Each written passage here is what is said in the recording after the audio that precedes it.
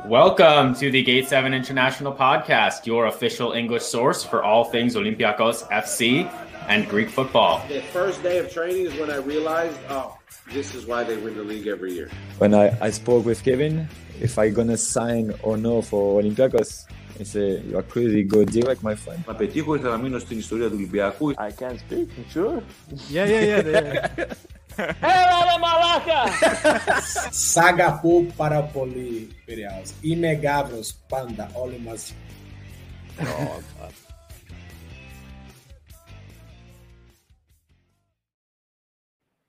What's happening, everyone? Thank you for joining us for a late night edition live show, Gate 7 International. Sorry especially for the Greeks that are in here. We know it's late. These Monday night games are always difficult. It's always late. It's always late.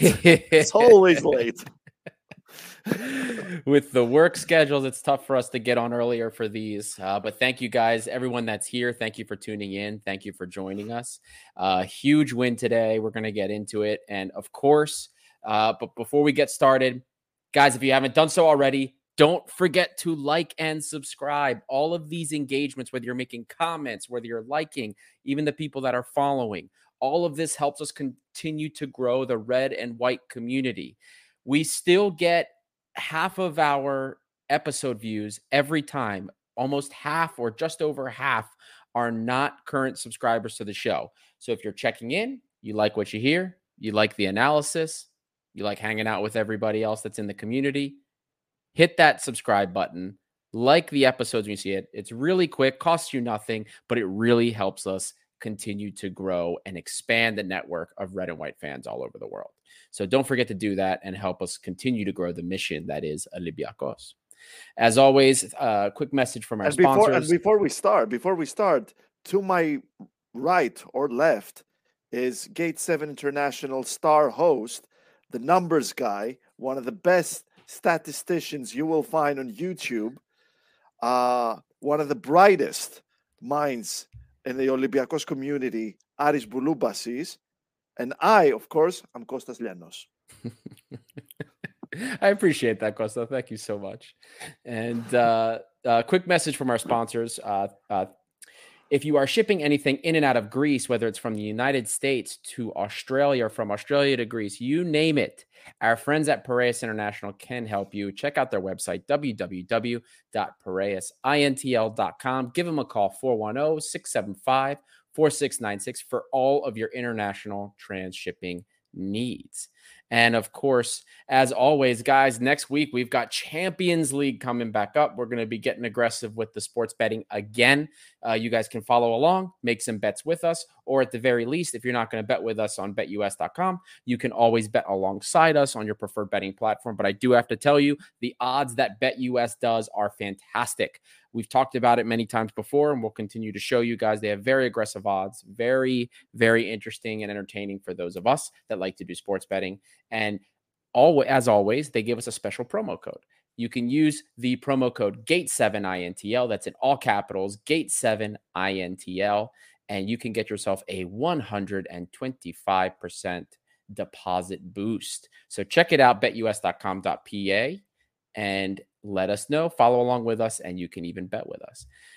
Without further ado, ladies and gentlemen, let's get into it. We're going to get into some post-match here. Everybody's already been checking in. The chat's actually been popping off since about a half hour ago. Crazy. Manos coming in. Manos, we know it's late. We thank you for tuning in. Vagulas as well. Thank you, guys. TF91 with a newborn. Trust me, my friend, I know exactly how you feel with the sleep disruption. TF91 here saying, hey guys, unfortunately I won't be able to watch the whole show as I need to wake up in 6 hours, and with a newborn my sleep will be disrupted anyway. I can't wait to listen to it on my way to work. Yeah, buddy, been there, done that, and I'll be doing that again with number 2 on the way. So best of luck. You knew this already. I haven't. No, I didn't. No, I fucking didn't. Dude, congrats. Thank you. My wife's due end of next month. I could have swore we talked about this. Dude, what? 8 months? She's 8 months in. Yeah. Well, yeah. Actually, yeah, it's 8 what months the hell, in. you guys? You don't check into the group chat enough. Dude, you write like 200 messages a day. I can't read everything, and I work like a goddamn dog. Anyway, man, congrats, Adi. Congrats, TF91. Congrats to both of you. All the best. Και να σας ζήσει. And everyone's already asking about the games. We have Theo NE43DC 3DC Comics, whatever, however you say that. James play good or no? Yes, he played very well. And Man of the match. We'll get to man this of the later. match performance. We'll get to that, of course. But Costa, take us away, man. Give us your early thoughts on the match. Well, I mean, obviously, you know, the headline in this is exactly what the doctor ordered after the Ike the Ike embarrassment. Am I afraid this is a quick fix? Well, yes and no, but let's take it from the top, really. I mean, this was a big game. This was a big win for Olympiacos against Panetolikos at the Karaiskaki. 6-1 victory, exactly what the doctor ordered. Olympiacos manager Mitchell opted for what appears to be something between a 4-3-3, 4-2-3-1, or 4-2-2-2. Alexandros Paschalakis in goal, Rodinei at right back, Sokratis Papastathopoulos with Panos Retsos at center back, as Andreas Doi was not part of the plans for tactical reasons, some journalists argue. And Ramon, making his first start for Olympiacos, at left back ahead of Oleg Reabchuk. And then that's when it starts to become a little tricky. And Jan Vila and Juan Ginbom in midfield. And I guess Gary Rodriguez on the right wing, maybe Kostas Fortounis on the left, James Rodriguez behind Bakambu, Cedric Bakambu, who spearheaded the attack. Not sure exactly what the system was there. As for Panetolikos, Yannis Anastasiou's lineup was a much more straightforward, a 4-3-3 formation with Kodoyanis in goal. Lavas at right back, Hadzi Theodoridis at left back, Hukumis and Larsson at center back. Then we had former Olympiacos player Kolovos with Mladen and Diaz in midfield. And then Morse, Duarte and Karelis spearheading the attack. Before kickoff, both sets of players paid tribute to all 21 fans that tragically died in the Thira Eftat disaster on February 8, 1981. A very emotional and a very touching moment from both fans. A tragedy that brought a trauma that still hasn't healed. Still no answers as to why this happened. We never want to see this again. The greatest tragedy in football history. Αδέρφια ζείτε, εσείς μας οδηγείτε. Also a nice tribute to the victims of the devastating earthquake in Turkey and Syria before the match, as we hear the death toll has risen to over 33,000 in both countries. A lovely banner from the Olympiacos fans paying tribute to the lost souls in Turkey and Syria. Now, when it comes to the game, it was a brilliant start for Olympiacos with Rodinei setting up Bakambu with a stunning cross from the right, and the striker beating Vangelis Kodoyanis with a beautiful finish after only 9 minutes. A wonderful cross by Rodinei. When was the last time we saw a right back at Olympiacos performing a cross like that since Omar El Abdelawi? Then after 32 minutes, there was a debatable call with Federico Duarte initially stepping on Huang's foot after he delivered a beautiful pass from the left. That should have been a yellow card at least. That found Fortounis, who was fouled by Jorge Diaz from behind. It didn't look like a penalty, but instead it looked like a foul just outside the box. That was also a potential yellow card, but the referee gave a corner kick. Now, in 45 minutes, Fortounis delivered a wonderful free kick, and Papastathopoulos beat Kodoyanis with a thunderous header. Now we got a fun stat there from Vasilis Kostadopoulos from Nova. From the 2011 to 2012 season until today, Papastathopoulos has scored at least 1 goal per season with several teams. That is Werder Bremen, Borussia Dortmund, Arsenal, and Olympiacos. 1 goal per season since the 2011-2012 season. That's 1 goal every 10 years. Pretty impressive if you consider that Papastathopoulos is a center back. Things got stressful on 50 minutes later on when Panetolikos got on the scoreboard after Dimitris Kolovos from the left set Nikos Karelis with a low cross at the far post following some shocking defending once more from Olympiacos. And after what we saw at Ike, we all got a little stressed, thinking that maybe this could be another another flop. But after 57 minutes, things got even worse when Retsos hobbled off with another injury and was replaced by Usainu Ba. But Olympiacos put everyone's fears at ease on 61 minutes when Fortounis produced another assist with a pinpoint corner kick from the right that saw James jumping higher than everyone else and scoring with a thunderous header. On 67 minutes, Ramon produced a beautiful cross from the left and found James at the far post, who in turn set Sergi Canos up to score his first goal at Olympiacos with a smart, brave finish. Of course, that was Canos' first goal for Olympiacos. That is after a few days after his mother suddenly passed away, and he paid tribute to his mother with a wonderful shirt that said, "Te amo, mama." All of Olympiacos teammates hugged him. It was a very emotional moment. A special match for Canos, no doubt, who later won a penalty on 74 minutes, with James then beating Kotoyannis for his second goal of the match after 75 minutes from the spot. And then finally, Mathieu Valbuena put the cherry on top with a fantastic long-range shot that hit Kotoyannis' bottom right corner. Now, Ari, I'm sure you have a lot of things to say. How do you analyze this win? How did you see Olympiacos perform in this game? So naturally, I'm happy. Of course, it's Panetolikos, and I would love to see. Not just me. Όχι μόνο εγώ.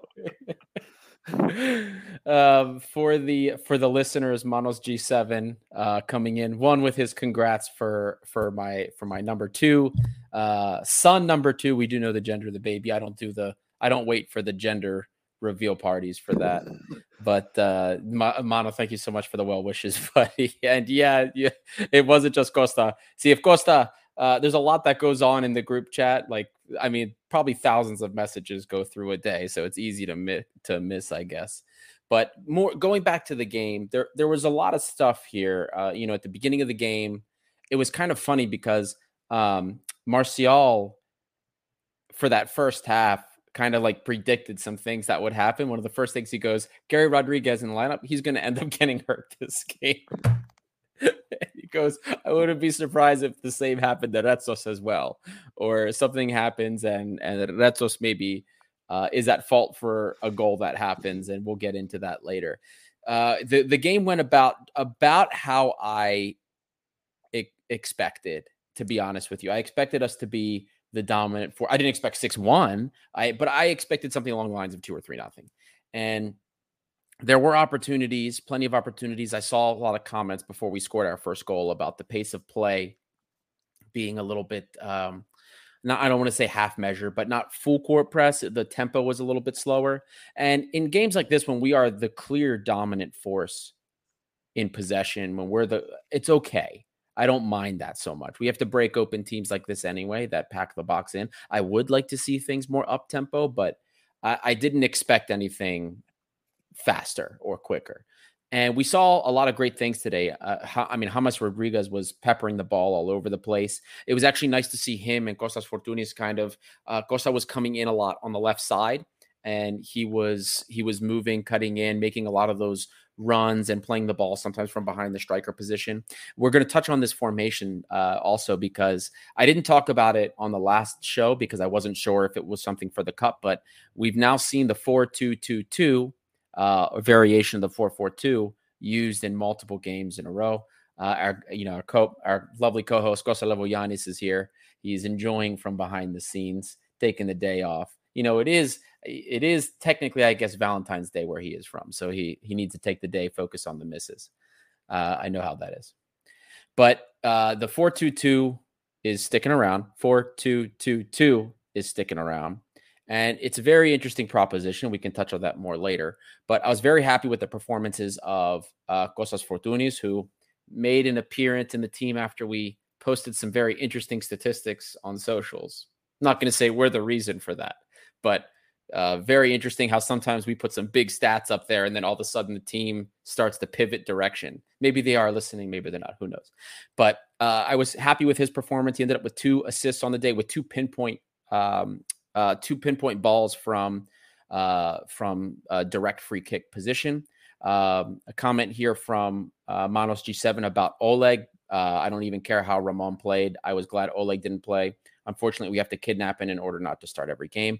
Ramon, on paper, he probably didn't lead to much in end product, but I loved how he got forward. I told you guys there's building blocks there.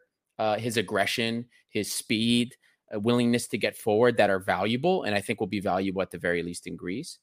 But I think that we're not going to see a lot of production out of him this season. I believe he's a project.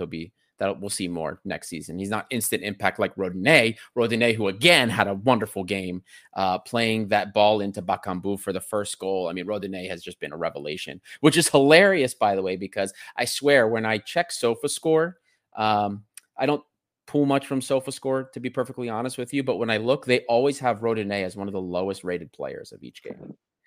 But that's understandable because if you're not watching the game and you're just basing it off of things like, oh, okay, activity challenging the ball, ground those things like that. All right, maybe it's not great on paper, or even his pass accuracy isn't on paper. But if you're not watching the game to see that this is the guy taking the risks, he's the one getting downfield with the ball. You know what I mean? You have no idea of how positive a player this guy actually is. So very great stuff. And then of course I already brought up before, James Rodriguez. Today was a different game.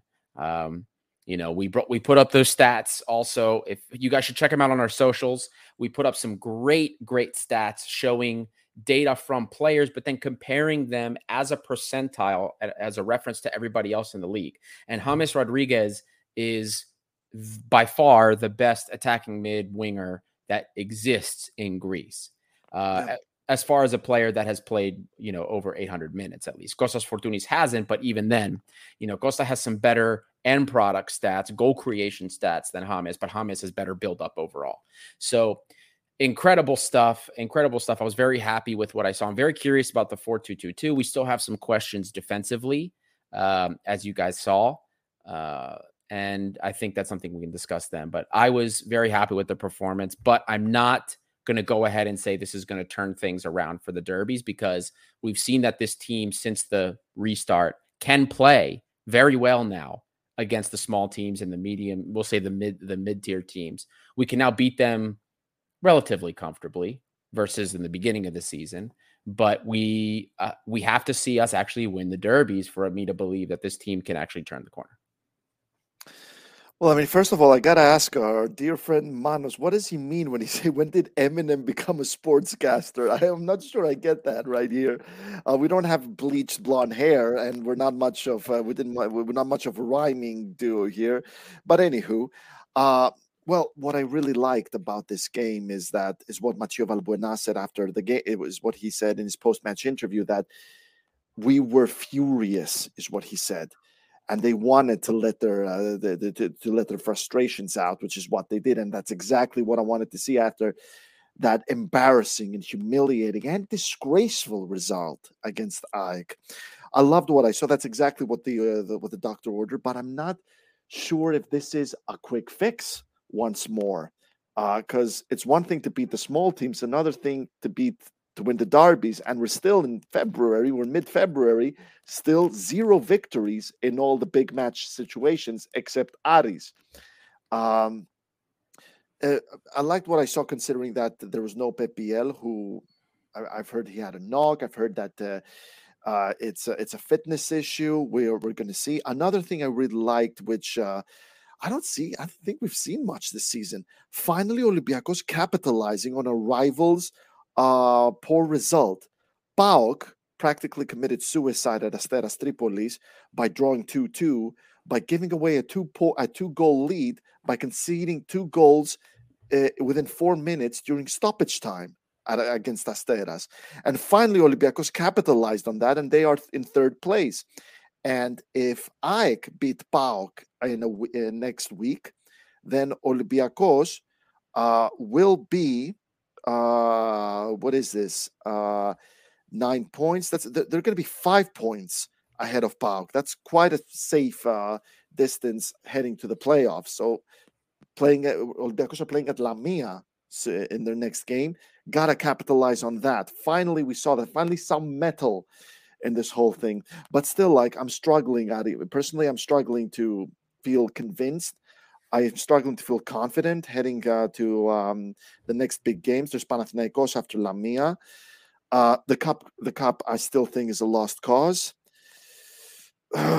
Best case scenario, we're looking at second place, but like we said, Ari, I mean, and we've kind of agreed, like we're double teaming these OnlyFans if Olympiacos actually managed to make top 2 this season based on what we've seen so far.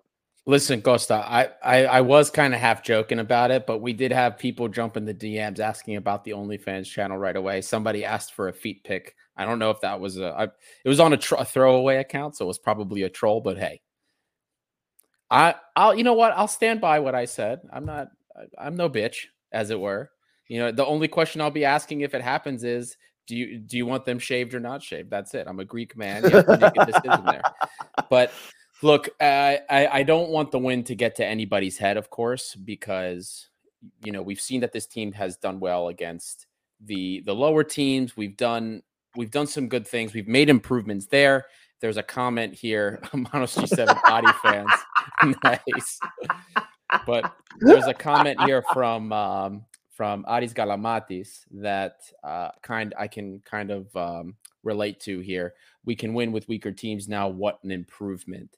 And this is an understandable, like, even though we got a great win today, this is an understandable frustration and gripe. It's because winning against these teams, yeah, it has to be done in order for us to be in the title fight. But for us to win it and get close to winning or getting in second place, we're going to have to beat a derby. We're going to have to win a derby. And that is the problem. So it was a good win, and we should all feel good about the win. But in the grand scheme of things, we all very much need to have a level head and realize that, hey, you know what I mean? It doesn't mean much if we're not going to be able to carry this what we saw here, which actually we saw some great team ball too, not just individualism. There was still individualism involved, but some great team ball and carrying this into these derbies. Comment here from Johnny Summer. Yeah, we want to coach and players, guys.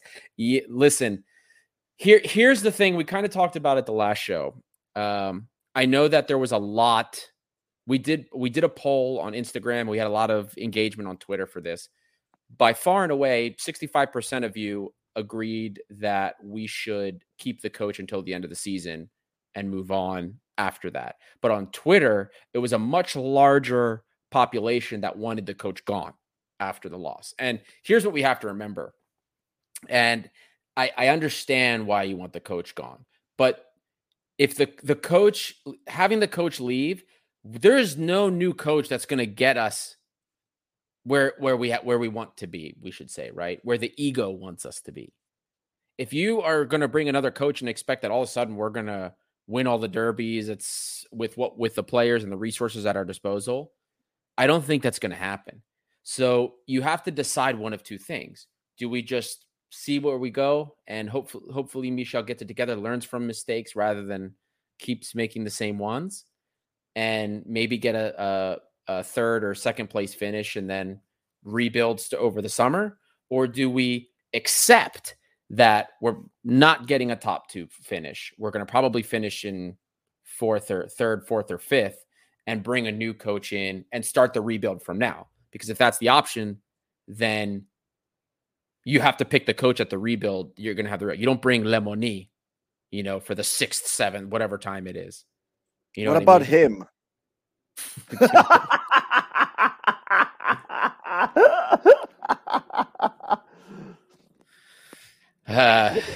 But to be fair, like when it comes to the manager, Olympiacos have been terribly toothless in their derbies. Like they come in, I'm not going to say they don't want it, but they're not showing it. It doesn't feel like there's no sense of urgency. There's no sense like this is do or die. There's no confidence as well. It seems like they're off their element. And I got to say with Mitchell's coaching,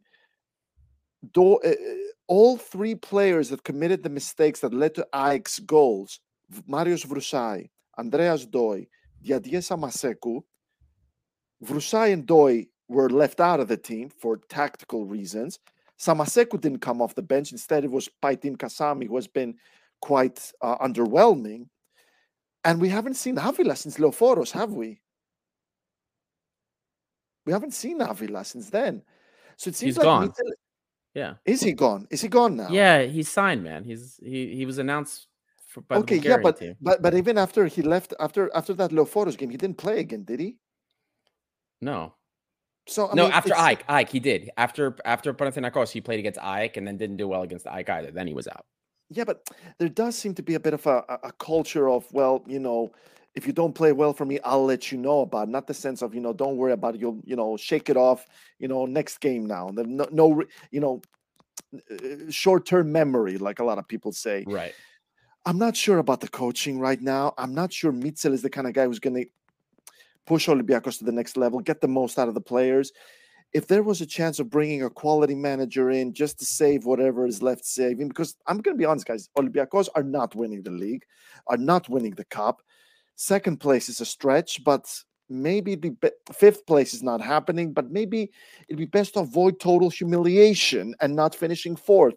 So if there was a chance of bringing a manager, and I'm going to throw a name right there, maybe Chris Coleman. I'm just throwing a name there that will just make sure there's not going to be total humiliation. Maybe finish third, worst case scenario.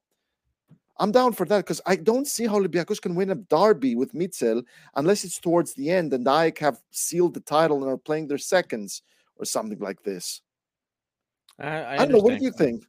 I do see what I get exactly what you're saying because I agree with you. I don't think Michel seems to be good sometimes about making adjustments, but then he's also equally as bad at overthinking himself and seeming like he has no idea about how to handle certain situations with certain games with some brain fart decisions when it comes to certain players and certain substitutions, times for substitutions.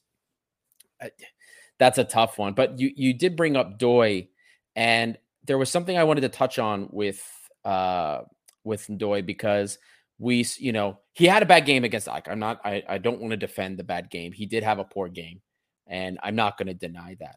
But I see a lot of people, saying, "Oh, Doi's he's not a player. He should never be playing. He shouldn't be playing for Olympiacos. He's not good enough." Doi is not the problem. And I hope you guys saw that today because Doi wasn't on the pitch today and we ate a stupid goal too. So it's not, first of all, he's been playing center back for 4 months, Costa, since he first made the jump. Mm-hmm. 4 months, this guy's been playing center back. And you guys want to blame him now? He's been burnt out. This is Agibu Kamara treatment, man. The bigger problem, I don't know, one of the big problems for me in that Ike game, I had more of an issue with the Vrusai appointment. Doi's been playing well. He's not a real center back. He's still learning on the go. He has Socrates next to them, who's past his prime. I'm not putting the blame on Doi there. And Costa, real quick, we got another one. Do you want to handle this one? Your turn? Listen, Johnny Summer, thank you so much for joining us. First of all, like you've been pitching in a lot of comments, which we really appreciate. A lot of interesting points here. The thing is, this podcast is called Gate 7 International. We have two Greek Americans. We have a Greek, an Anglo-Brit. We have a French person, and we have me, who is a Greek. And this podcast is for every Olympiacos fan around the world, and there are many fans around the world. We are being watched from fans in every single continent in the world, bar Antarctica, for all I know. I don't know if there's someone in an igloo in the North Pole watching Gate 7 International right now. And Ari, how many countries is that? It's over 100. How many exactly? It was 90. We had over 90 countries that we were tuned into. Over it's 90 okay. It's countries. Okay. Costa, it's okay. You can do it. Actually, I'm not going to do it because I don't have to, because this is for everyone in the world. It's not just for Johnny Summer or the Greeks. It's for everyone. Johnny, I hope you stay with us. I hope you're going to keep following us in this exciting journey as we keep getting bigger and more global. I'm sorry, but we're not going to talk Greek here. It's going to be English. If you stay around, I'm going to be very happy. If you go, then, too bad. Thank you for the comment, but we're going to continue speaking in English. We do have, Johnny, we do have episodes that are done in Greek. If you want to check out the Nicopolidi interview, if you want to check out the Luciano interview, those are all done in Greek. The interview also with Vernikos is in Greek. Yeah. English, actually. That's in actually, English. it is in English. Oh my That one God, is in what am I English. doing? So we have two Greek. There's a third. What am I missing? We have three things done in Greek, I thought. Anyway, it'll come back to me at some point. Nicopolidis, Luciano, and someone We're else. missing one. I swear to God, there's a. Anyway, point is, we do have content that's in Greek. We do speak Greek, and if you come on the show and we open the lines and you don't speak English, you speak Greek, we'll speak to you in Greek. We have no problem doing that. Yeah, we can do that as well.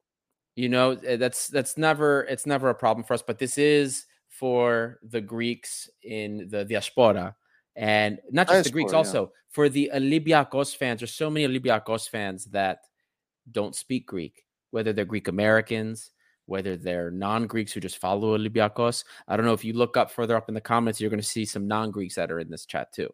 That's the important part about this channel, is because it's connecting Greek fans outside of Greece. So that's sorry for the segue, guys, but we always get one last thing. It's not just two people watching the show. Our videos get thousands and thousands of views on a regular basis. Like I said, man, Olympiacos fans around the world, there's many of them. The diaspora is huge. Guys, please be nice on the comment section with everyone. And now I think we got a lot of stuff to analyze still in the match, don't we, Ari?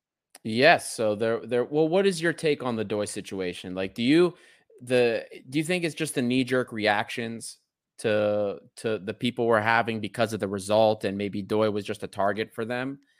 But I mean, for me, it's inexcusable if all of a sudden we just exile Doi to the bench from here. I'm hoping this was more of just a rest thing. Let him, give him a little bit of a rest and he comes back for Lamia, because for me, it's going to be unforgivable if we just relegate Doi into exile like we did with Cisse or Ba, because maybe he didn't play well for one game. I think that's unacceptable. I think he's going to be a great player, a player that we can build with, not a natural defender, but has taken the charge of being a defender quite well, I think, this season. He got exposed against Ike, but I don't think it's necessarily his fault because, again, I brought this up earlier. How many times has Socrates messed up in his man marking, leaving people on? Look at what happened in the goal today. A comedy of errors. You know what I mean? From not just Retsos, but Socrates as well, one of those two should have been able to pick up that ball as it was played across. I know people are blaming Jan and Villa for picking up the man that Ramon left behind. But Villa's the one reacting there. I maybe he could have done better closing that down. But anyway, what is your take on the whole Doi situation? Well, I don't think he's gonna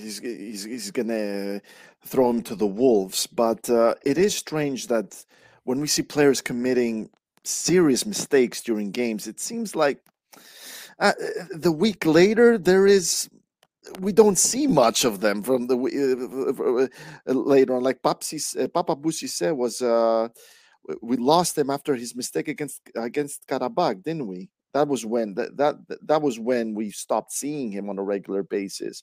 I mentioned Davila. I mentioned Samaseku was on the bench. I mentioned Vrusai was not included. There does seem to be a weird culture when it comes to mistakes. Instead of pat on the back, short-term memory. I made my feelings known about Mitchell many times on this podcast. Like, his first stint was very successful. His second stint, not so much. Definitely not the manager to go forward with, no matter how the season ends, and no matter if he ends up, if he stays at Olympiacos until May. I feel like that could be a lot of reasons why Doi is out. But what we know officially is tactical reasons. That's what we know. I think we're definitely not going to see him being exiled like other players like Papa Boussisset, Hussein Uba, and others before. We mentioned Davila, Vrusai just now, Samaseku just now. We're going to see more of him. We're going to see at Lamia. We're going to see him against Panetolikos. And when it comes to Mitchell, one last little point. I feel like Panetolikos is the game where it's going to be his last chance. That's his do or die. Like, either you beat Panetolikos or who knows? Maybe he's gone. Even with a draw, maybe he's gone. This is an interesting. Oh, yeah, go ahead. Go ahead. No, I was done. No, I was done actually.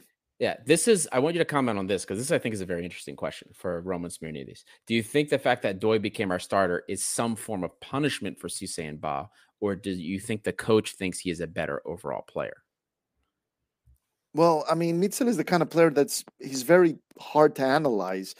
He started with a bit of a 4-2-3-1 with those three tens behind Bakambu. Now it is switched into a 4-3-3 that turns into a 4-2-2, 4-2-2-2. The way he has handled a few personalities as well. Again, I don't think I can really analyze. I can really analyze Mitchell on a psychological aspect, but surely he's the one that brought Doi into the team. I don't know. I don't know how he's going to go forward with this. I think we're definitely going to see him again. I think Pape, Abou Cissé, and Ousseynou Ba are finished in terms of how Mitchell sees it. He would have preferred maybe to see them go in January. I mean, if he had still had faith in Cissé and Ba, we would have seen them a lot more. We'd have seen them more than Retsos, because Retsos has been a bit of a liability in terms of his fitness. I'm not so sure they're part of his plans going forward. But let's not forget that he likes Papastatopoulos and Doi as the center back pairing, but still, like, Cissé and Ba are lower down the pecking order compared to Retsos. Yeah. Look, I mean, and it's the Doi situation sparks off. Look at like the kind of the difference in opinion. I've been putting up some of the posts that people have had with about Ndoye and in relation to Cissé and Ba, and it's just a very it's just a very interesting thing, I think. But really, going back to the initial question from Roman, I think it is a little bit of both, because as we all know, there was the situation with Cissé and the fans, and I think that we would be a little bit naive to think that didn't play some role in what's been going on. It's unfortunate because I think Cissé has done so much for the club. A lot of people bring up some of the bad games Cissé's had, his brain farts that he's also had, the mistakes that he's made. Ousseynou Ba, as Lambro has brought up, multiple times, is a liability on the field. And as far as I'm concerned, I agree.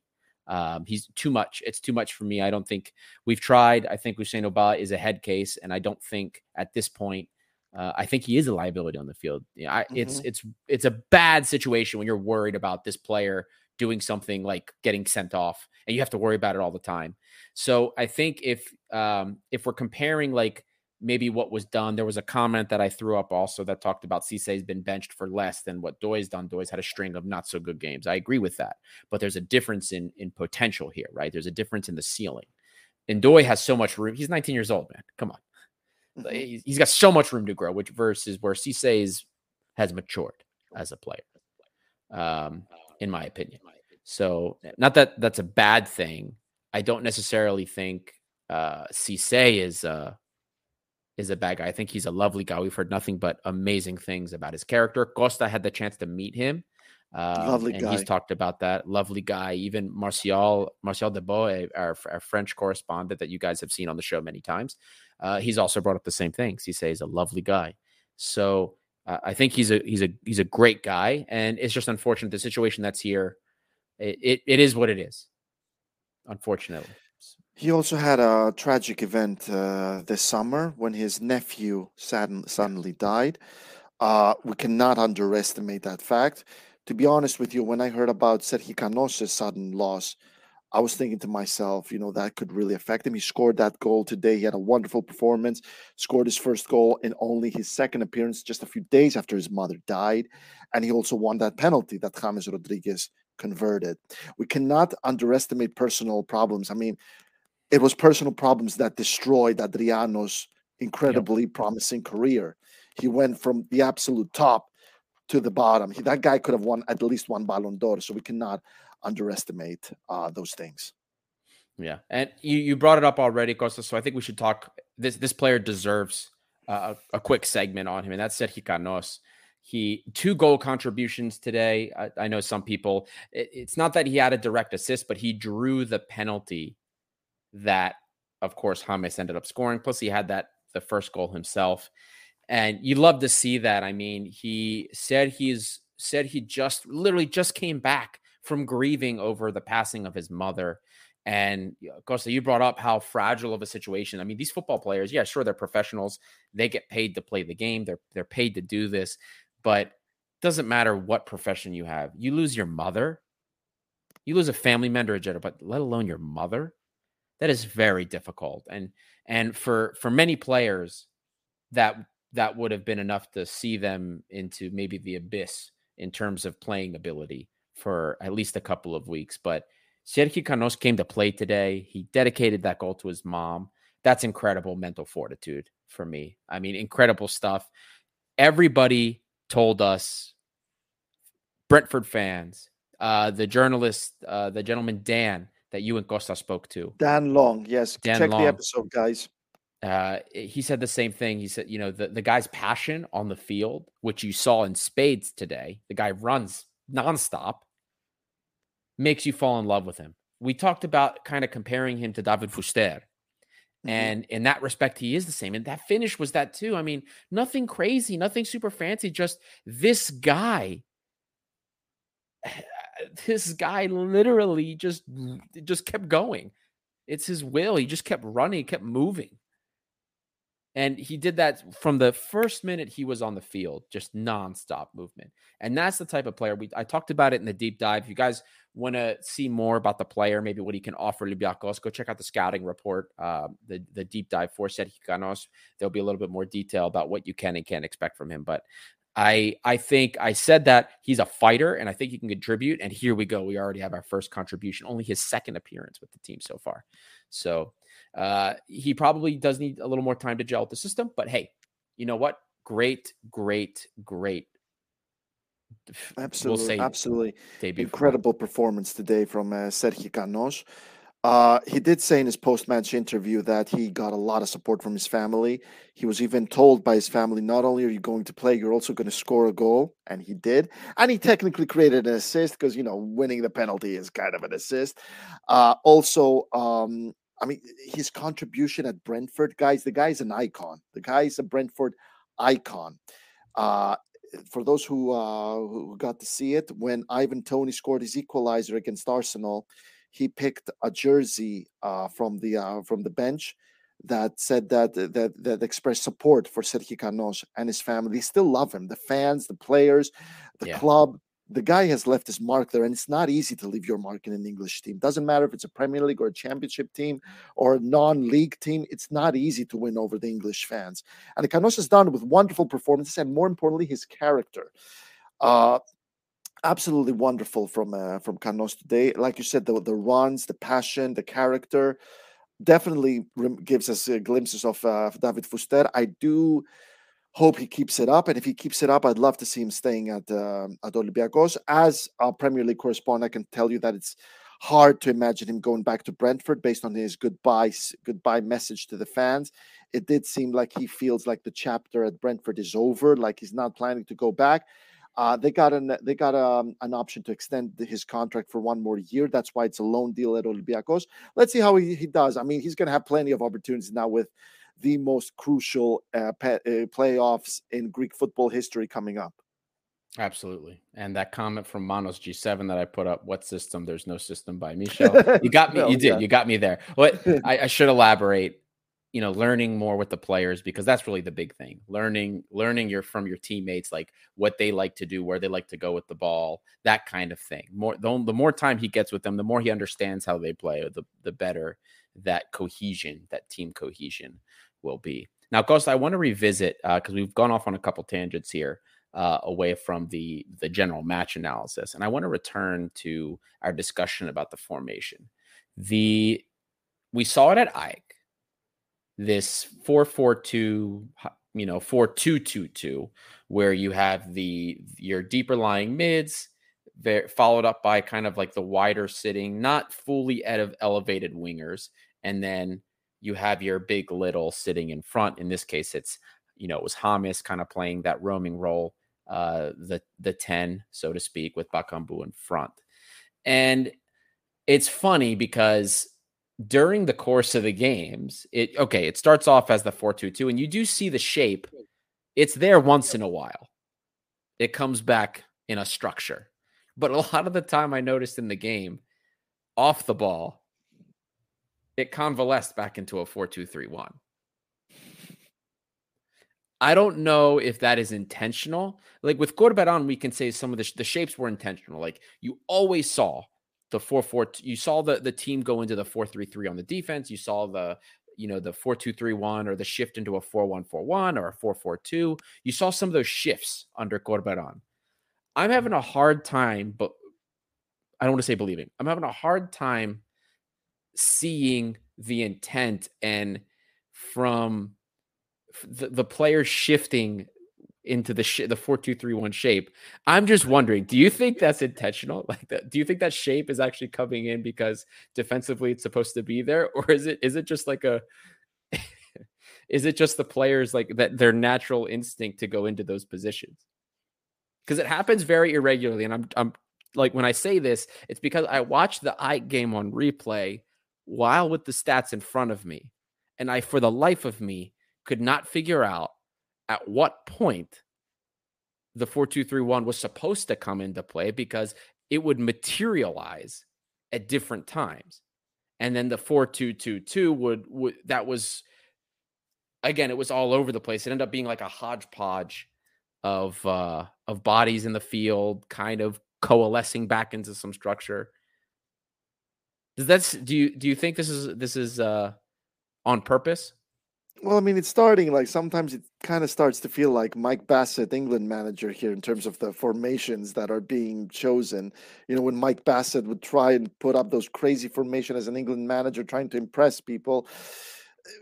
And I'm not sure what to make of the fact that of a manager that just won't choose a formation. Because surely it depends on the game. Some games you have to be more defensive. Other games you have to be more attacking. Some games you have to be more conservative in midfield. But then again, you look at great teams that have won titles like Leicester. They would not stop using the 4-4-2 in 2016. You would look at Antonio Conte's teams with a 3-4-3/3-4-2-1 formation. You look at Real Madrid that have been using a 4-3-3 formation for a decade now. I'm not so sure. What do you think, Ad, in terms of formation? Should a manager have this one formation to go to, or should they be able to dabble in terms of depending on what on each game's demands? Look, I'm forgetting now what coach said it. I want to say I almost want to say it was Gasperini, but I think I'm wrong. I'll have to look it up to check. At Atalanta. Right, exactly. And he said it was either him or whoever the coach was. I'll find the quote and I'll tell you guys who said it as we're talking here. But the quote was that in modern football, there really aren't formations anymore. There's just spaces and counterattacks, or attacks, counterattacks based on the spaces you see. And he brought that up about modern football. So I do believe that in some ways, but then you have coaches like Corberan where it was visible. The shapes were visible. The intent was visible. And like, there's things about Michel's system, or lack thereof, things that are deliberate, like the press. We can tell when the press is in and not in effect. I mean, you guys, we saw it with Balk. We saw it with Ike, right? Both those games we started, the press was deep. And yes, some of it had to do with because of the fact that we couldn't keep control. We were shocked by the opponent's press, and there was no game plan to counter that. But it is deliberate when we are on the high press. And what I mean it's deliberate is watch when one of our players is running to the ball, and then look at the players around him. I always tell this to everybody in the audience. Do your best. And I know sometimes it's hard to remember because you're emotionally watching the games. So you're just kind of watching where the ball's moving. But the best thing you can do, especially if you watch these games on replay, it's easier to do it when you watch it on replay because you don't have the emotion bothering you. It's to watch everybody around where the ball's going. You watch everybody. See what they're doing when the ball is there. When the ball's with somebody else or with the opponent. What is our team doing? And our press on that end is, it seems deliberate. There is always a player moving to where the open space is. When somebody's going to the ball, there's somebody usually moving to close things down. it could be maybe in a way. I could see the argument that that's instinctual. There are players that do that, but not every player has an inclination for the press or a full court press in that respect. So the fact that there is organization there leads me to believe that that is deliberate. But I don't. It's just like his tactics everywhere else. I don't see it today. It did seem like the way the wings were overlapping, at least on the right side. We seemed to see a similar pattern of ball movement there. But at the same time, I don't know if that's just because it's Rodinei and that's what he does. So the ball's being played because of Rodinei, because we don't see that on the left-hand side. We didn't really see it with Ramon today. It just leads me to believe that, to continue to believe what we were saying before. We've had people tell us, former players of Michel's, and other players that were new of him, things like that, that the same thing. A lot of them said he's a great motivator, not a tactician. But then at the same time, there are players that said the opposite. Players that very much liked Michel said, no, he's a great tactician. You know what I mean? So all of this that we see is that it just leads me to believe that that's what he is, a great motivator. And it leads me more and more to believe that in that season he was with us, the great success that we had, that maybe Victor Sanchez was the genius. Maybe he was the genius behind Michel, who was the motivator, the guy that the players would go to, you know what I mean, for an arm on the shoulder, for some maybe to work on, because the guy is a legend. He played for Real Madrid. Michel was a great player. So but Victor got his chance. He did get his big chance, his big break, when he replaced Marco Silva, and it was a total disaster by being eliminated from Maccabi Tel Aviv. You can't just be a tactician alone, man. Look, I mean, you could argue that maybe was the reason why Corbaran didn't succeed here. He did well at Huddersfield. He's doing great for West Brom. Premier League teams want him to coach their Leeds teams. wanted him. It's a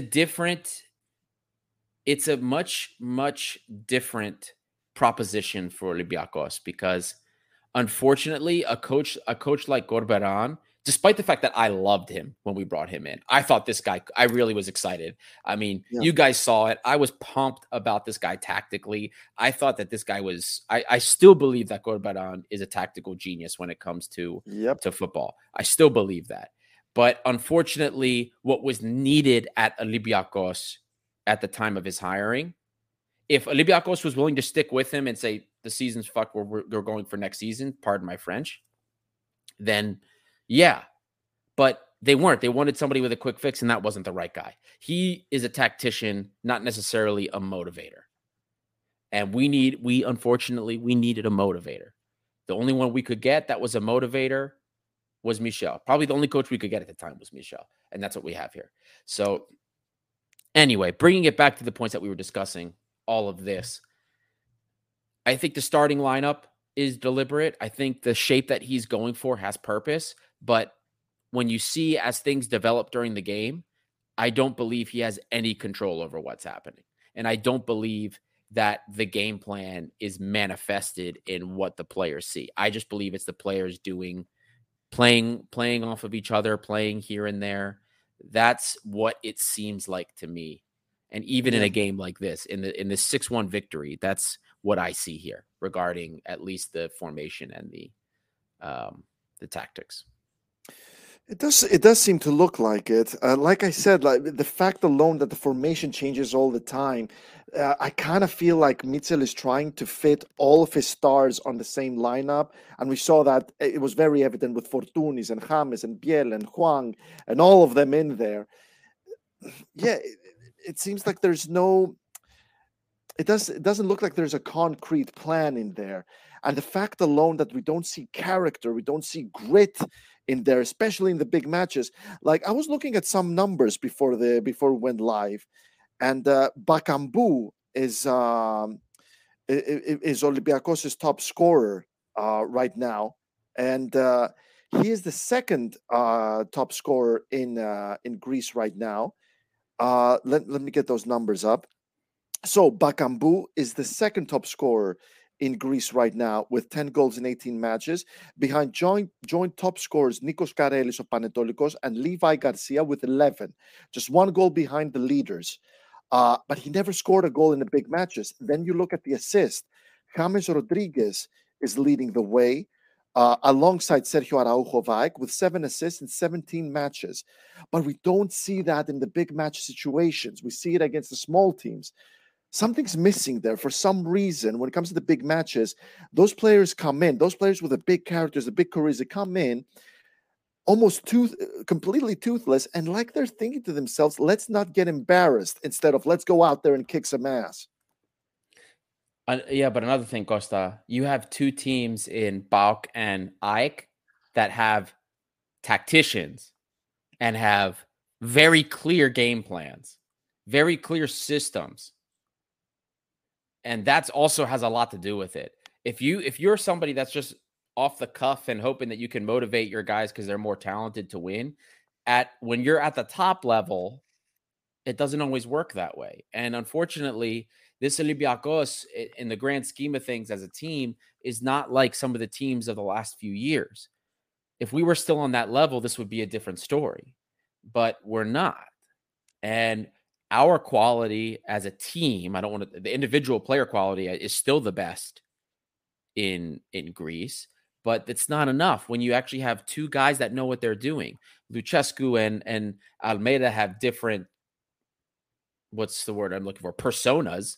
They have different strategies and different characteristics of them, but both of them have teams that they've assembled and have come together that have come with, at the very least, they can make a good game plan. They're able to psychologically motivate them very well on top of that. And that is, to me, at least, is a very huge problem for us when we come against them. Now, Costa, before we go into the man of the match and the coach's grade, I just wanted to bring up, we did a poll about Costas Fortounis and on Instagram, and we were saying, we asked if people thought that Costa didn't deserve, or if he would deserve more minutes ahead of today's game, thinking that maybe, he should be playing. And 99% of fans said he deserves more time. There was a very small 1%. Maybe they just thought they were being edgy trendsetters. But 1% thought that Costa did not deserve more playing time.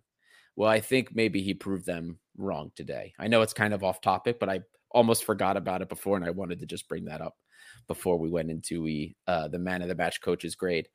Guys, before we hit our man of the match coach's grade, first of all, vote on the poll. The poll's been going for a while. Vote for your man of the match. If you don't see the choice that you like, just type in your man of the match in the comments. Just make sure you put man of the match so we know that the comment is about that. But also, over a couple hundred of you guys have already tuned into the show and have been interacting with us. So those of you that are tuning in that don't follow the show already, hit the like button, subscribe. Help us grow the red and white community. We have a lot of stuff coming. We actually have some stuff that we are going to be putting out to you guys, to the audience, for future content for Gate 7 International. We get a lot of DMs from you guys about how to support us. I mean, and this really means so much. There are you guys that donate in shows, which is hugely appreciated. We've told you what that's going to. It's going to helping us make the show better. It's going into making, merch lines that we can have you guys buy so people can rep Gate 7 International. That is happening. Better content, all this other stuff. So we have some things that we're going to be putting out to the audience over our socials to get your feedback on. We've discussed in the past about Patreon. It's not something we're ready to pull the trigger on yet, but it is something that we're considering. So we're discussing different types of content we could offer you, and we want your feedback, because if we're going to do that for those of you that want to support us, that we want to make sure it's something that you feel like you're getting value from. So help us continue to grow, like and subscribe, and then don't forget to check out socials and engage with us, because we need your feedback to make the show better. Now, Costa, moving on, let's get to it, because we are about an hour in. It's the perfect time to start to close up with man of the match and coach's grade. And of course, afterwards, I'll tell you what the comments has going on for us. Yes, we sparked off the debate about the 10s. I love when people get on the debate about Costas Fortounis and Pep Biel and James Rodriguez. It's fantastic, and everybody usually has some pretty good insight onto it, whether I agree with it or not. Anyway, Costa, would you like to start off with man of the match and coach? Absolutely. I mean, I think it's the same. I think when it comes to man of the match, like it has to be James Rodriguez, 2 goals, 1 assist. The guy is a critical member of this team. He was missed against AEK. He's going to play a big part in the playoffs coming forward. He's definitely the kind of player you don't want him to get injured. He's just critical. He delivers. He racks up the goals. He racks up the assists. He has been having a talismanic season at Olympiacos, absolutely necessary. I do hope the contract negotiations are continuing. And that's why it's really, really critical that Olympiacos at least push themselves for at least second place, because I cannot see players like James Rodriguez, Juan Guinbom, and Pep Biel wanting to stay at Olympiacos if they miss out on Champions League qualification. Plus, there's the financial aspect in this. But anyways, when it comes to this game, absolutely James Rodriguez. Shall I go with coach is great, or are we going to wait for that? Go coach is great. Do it. Coach is great. That's an A for Mitchell. The only reason I'm giving an A is because he didn't throw in Diadier Samaseku to regain some confidence, kick the ball around, do his lovely things, lovely balls, lovely crosses, lovely movement, lovely marking, lovely positioning that we're used to. One of the most underrated players from Olympiacos this season. I wanted him to come on and regain some confidence after what happened at AEK. I think that's actually a really good shout. My man of the match is going to be the same. I think James Rodriguez was a big shout. I was talking about SofaScore earlier. SofaScore gave him a 9 out of 10 for his performance today. They don't have him with an assist, though. They only have 2 goals. No assists for James. Well, yeah, because there was a deflection in the whole Cano situation.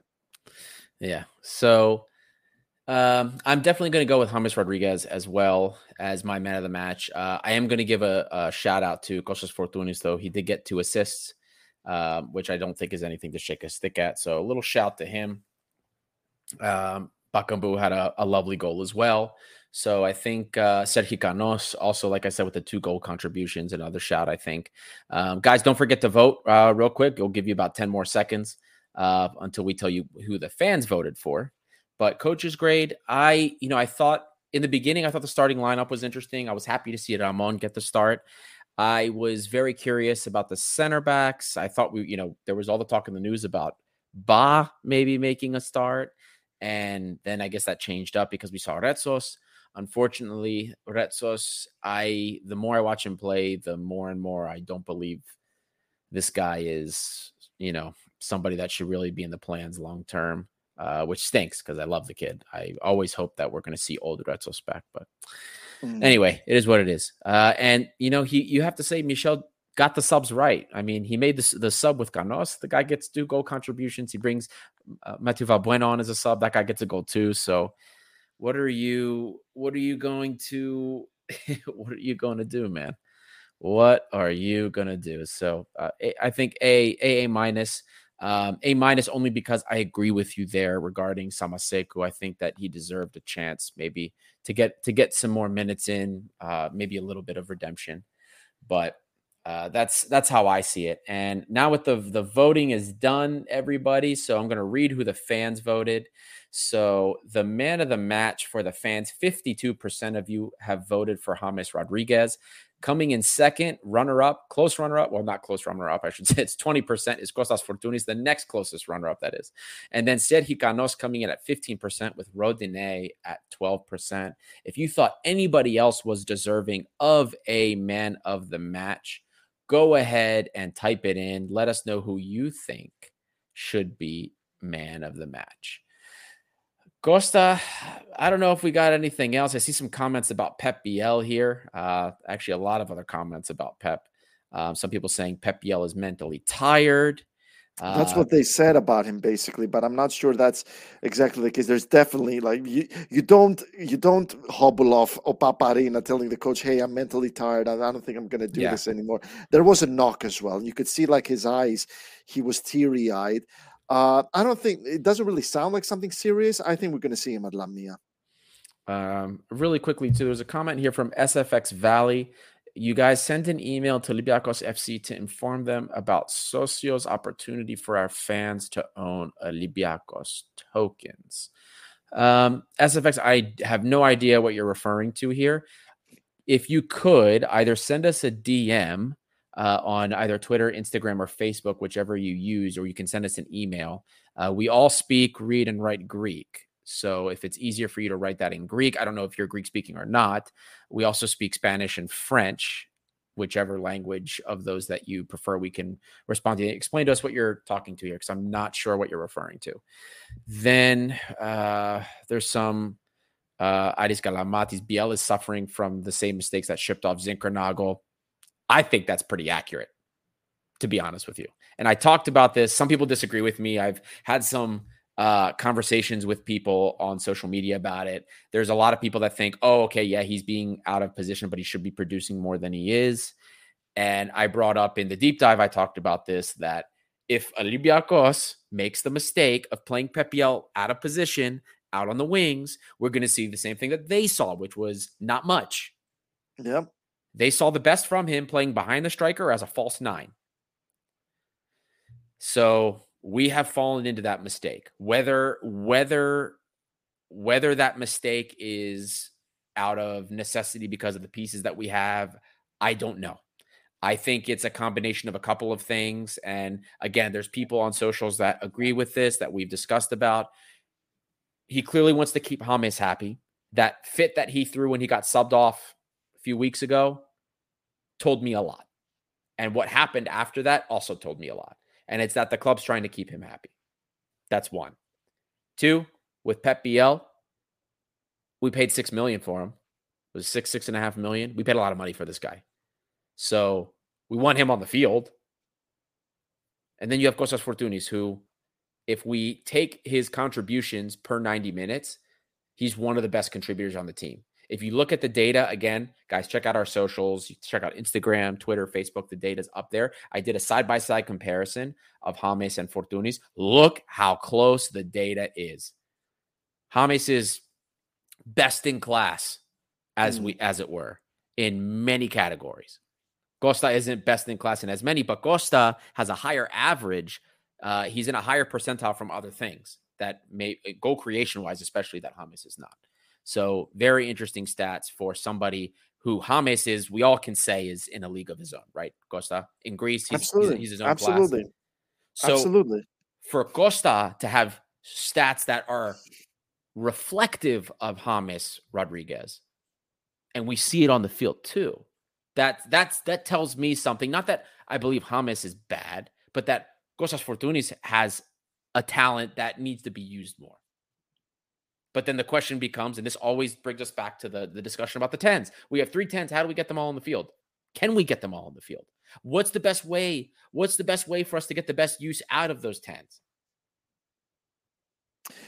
Well, this goes back to the horrible summer preparations where you had 3 managers coming in with 3 different styles. They put in a team based on what they wanted, and at the end, you had the 3rd manager ending up having a team created by 3 different managers. That's how the whole 10s thing happened. It's going to be a very difficult summer for Olympiacos. There's definitely going to be a new manager who's going to have a lot of work to do.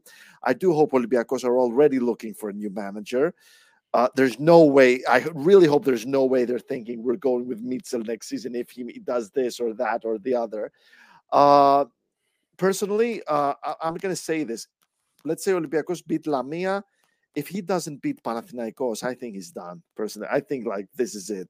Going to the playoffs, I think people are going to start bringing out white flags, waving them, saying title's gone. 2nd place is a maybe. We're bringing someone in for damage control right now, making sure we don't get completely humiliated. Because there's nothing when it comes to the small teams. Yes, there's a lot we see from this team, but when it comes to the big teams, there's zero. Olympiacos were lucky not to lose to AEK at Karaiskaki. Olympiacos were lucky not to lose to PAOK in Tuba. And they got exactly what they deserved at Karaiskaki and Tuba at the OPAP Arena. And it makes you think what's going to happen in the most crucial, most demanding, most difficult playoffs in Greek football history. There's nothing in this team, in the big teams, in the big games. Yeah. I don't know. Did you see anything at OPAP? Honestly, man, after we already were 2 goals down, I thought I saw like, oh yeah, see, this is how we should have played from the get-go. Not ceding territory to them just to get run all over. I thought that, there were things I liked after we, of course, went 2 goals down. It's like, okay, we can play. There is a game plan that at least can get us somewhere. But I mean, I'm not going to beat a dead horse with that at the very least. But the issue with the 10s, the 3-10s, it's not clearing up anytime soon. And I know a lot of people are like, well, it's going to be easy because Kostas Fortounis is gone after the summer. We haven't renewed him. Guys, his contract got cut into another 2 years. So this summer, his 1.7 million was cut into 2. So he has 1 more year with us. Pep Bielsa on a long-term deal. Really the only one that is not certain to stay, which I doubt, and I don't think he is. Depending on the offers he gets, he'll surely get an offer from Turkey for big bucks. And that's James Rodriguez. Yeah. James Rodriguez was here on a 1+1 deal, which, by the way, part of the +1 is him. It's not just us. It's not a 1+1 just for us. It's also him. So he's on a 1+1, but he hasn't activated the +1 yet. So we'll, but we'll something's going to have to give though with the 3-10s. Olympiacos cannot go another season with 3-10s and trying how to fit them. I think if Pep Biel leaves, that's going to be one of the biggest missed opportunities Olympiacos have had in the history of their existence. When it comes to Kostas Fortounis, we got to figure out like how much more time does he have in his career to put together big performance. And 3, I think maybe James is going to make the decision for everyone. He's going to decide to go because he's not renewing. He doesn't seem too keen. It does seem that I don't know. We're definitely going to need answers in terms of the 3-10s, especially if Zinkernagel comes back. Yeah, and then look, I don't have the headspace to answer that question or even begin to think about it. All I can say is, at least for the focus of the 3-10s that we have now and using them now, I think probably the most pragmatic use of that is to start with James in the games and 60th minute bring Costa on to finish the games out. That's probably the most pragmatic way to use them. You know what I mean? Because you're going to keep James happy. Hopefully, maybe he'd be happy just playing 60 minutes or so, and then Costa comes on for the rest. Maybe that's the most pragmatic. What does Biel play? A wing. Because you can't. I can only do one problem at a time, Costa. I can't do all. Because you can't bench Bakambu. Because, like I said, he's Olympiacos' top scorer. You can't bench him, which also makes us all understand you can't play El Arabi ahead of Bakambu anymore. That's insane now to bench your top scorer. Yeah, no, I don't know, man. I don't know. All I know is it's getting late, and we're not going to answer those questions now. So, do you have any? Do you have anything else? We're wrapping it up, Al. We're wrapping it up.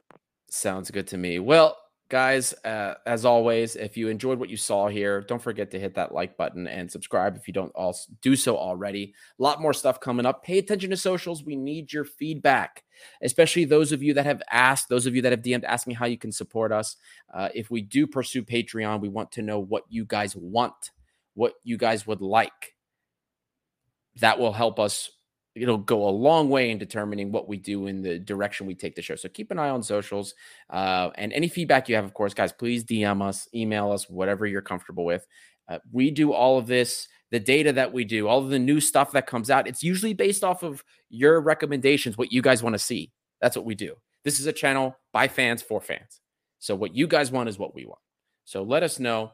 Thank you, everybody, for tuning in, especially those of you that made it this far. This is Gate 7 International.